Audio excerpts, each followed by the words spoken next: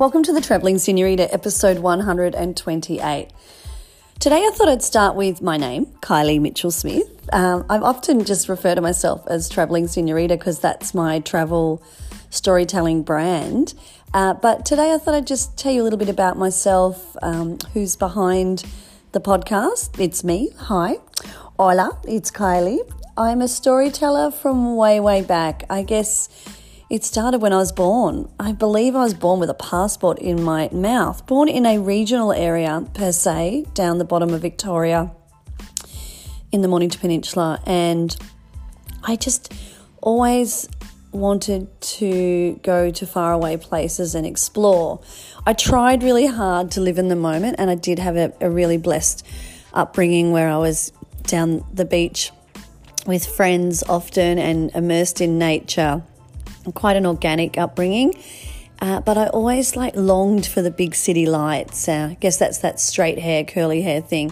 But for me, as I've got older, I realise it's just that I like to be around other cultures, people and places, and find out more about their stories, dig a little deeper and uncover what they're all about and what the places are about.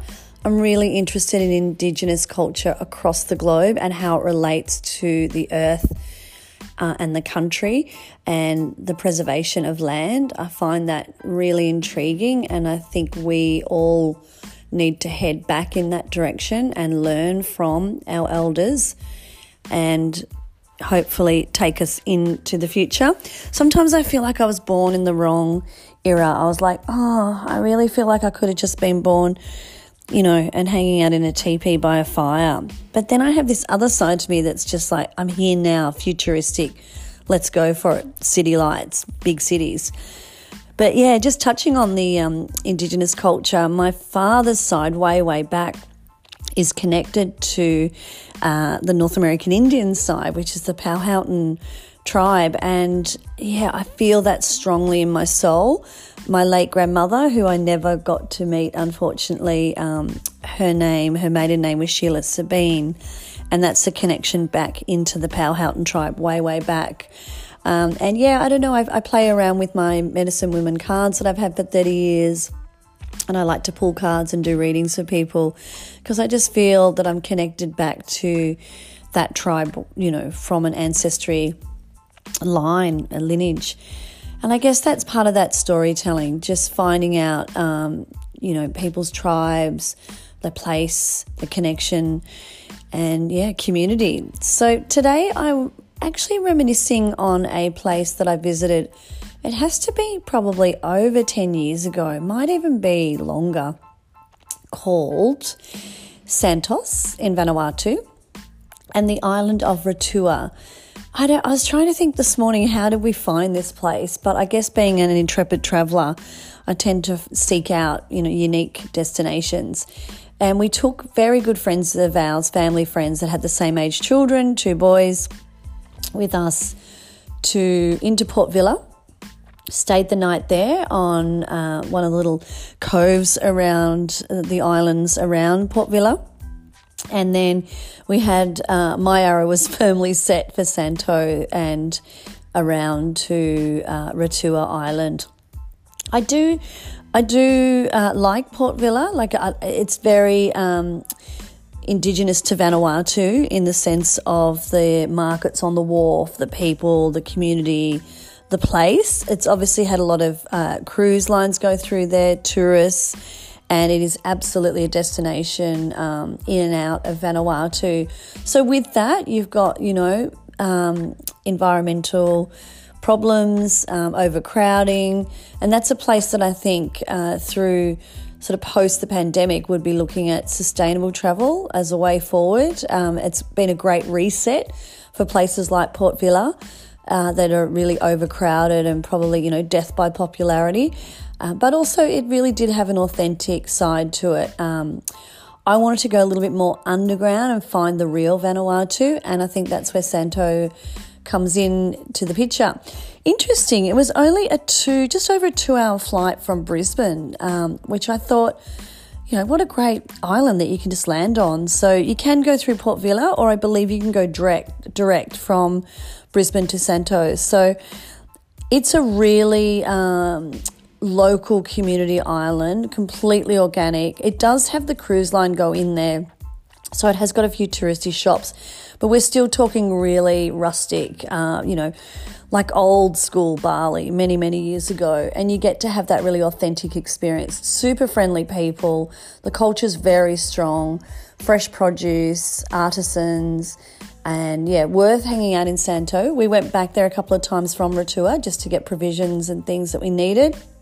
And that is the town that would service the islands like Turtle Island and Rotua, because they're quite a fair way out. We were greeted by a wonderful wood-crafted boat that took us around to Rotua. A little bit about Rotua that I found out about was it was actually a town, or I think like a town from Ubud that a French businessman bought and then transported that to Vanuatu, to Rotua. So he must have purchased the island, purchased the town from the buildings from Ubud, and then transported them to Rotua. And I think that's the thing that really intrigued me, because I wasn't particularly meshed with the Vanuatu architecture, just because it was really, it's very kind of huts that I wouldn't call it architecture per se. I'd say it's more of a thrown together scenario, which totally suits the islands, although they have had ridiculously bad weather in the last couple of years. When they get it, they get smashed. So hopefully this, I haven't checked in, but the Ubud township that was shipped over was really sturdy built wood, that carved Balinese look, and I'm sure that it did withstand the cyclones, and I think there was even a tsunami that went through there as well. So, but aside from that, stunning landscape, blue lagoons, private islands, really affordable at the time. I think it might have been going through, it had been sort of built for, the luxe traveller, the movie star, but then when we went there, it was super affordable, and we ended up booking out a place called Fish Village, which was, if you can imagine, they've taken over parts of a town outside of Ubud, and so we had like the village houses that looked into each other, which was ideal for two families. There was actually another family there from Tasmania that we got to hang out with as well, and there was a common area that just overlooked the reef, but stunning like leather couches and artefacts. And yeah, I loved the mix of the cultures, so having the Balinese with the Vanuatu style and the friendliness of Vanuatu. In the middle was a yacht club, they'd called it, with a French bakery. So there was a patisserie per se, and bakers were on site, so we got to eat great fresh baked croissants and bread. A real global destination, I would call Rotua. Just to give you the spelling of it, it's Ratua, Rotua Island. I hope it is still as affordable as it was when we went there as a couple of families together. It's just fabulous getting that the old boat. When I say old, it's like his heritage boat that takes you into Rotua, and you pass another island on the way and turn left, and you've got your really just this serene private island.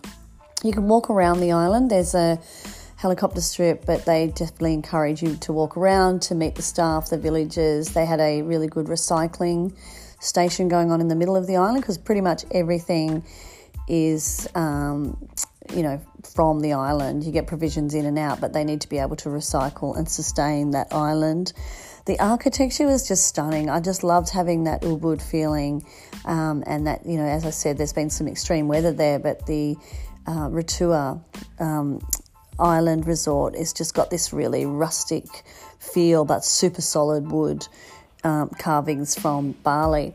The reef out the front was really stunning. You literally, you can't not wear your reef shoes, because there's a lot of jagged rocks there, and full disclaimer, stonefish. That is something that they definitely warn you about. Actually, one of our friends was bitten by a stonefish on the last day, was literally taken pretty quickly to Santos, to the mainland, but ended up being okay. But that's the sort of thing that you need to watch out on in these pristine natural environments. So The reef, once you get your reef shoes on and walk out, very careful on the coral. It's such a pristine environment.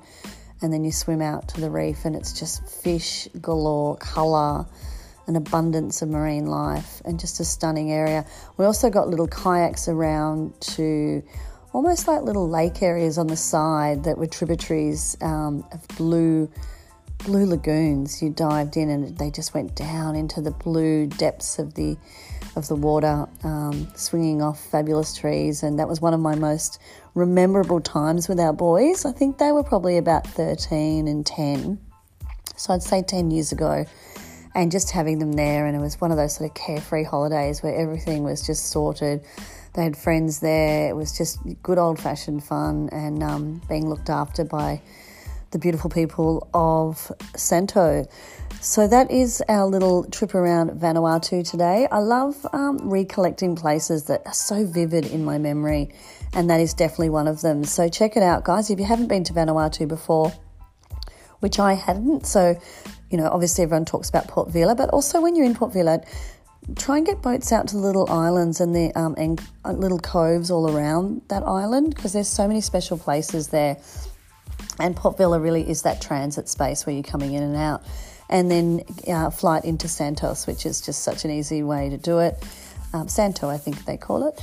And a boat around to Rotua Island. You've also got Turtle Island there. So check out all around Santo. It's a really good tip for people that want to explore the real Vanuatu. I'm not sure how they've fared after the pandemic and a couple of, as I said, extreme weather events, but I do know the Rotua is online at the moment and you can book there, so that's a good thing.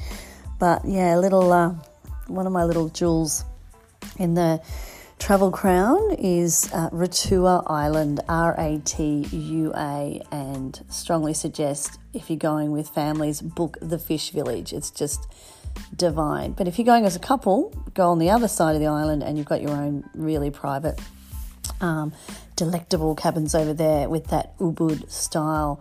Thanks for tuning in, guys. Please like and share my podcast. I'll put the website in the show notes.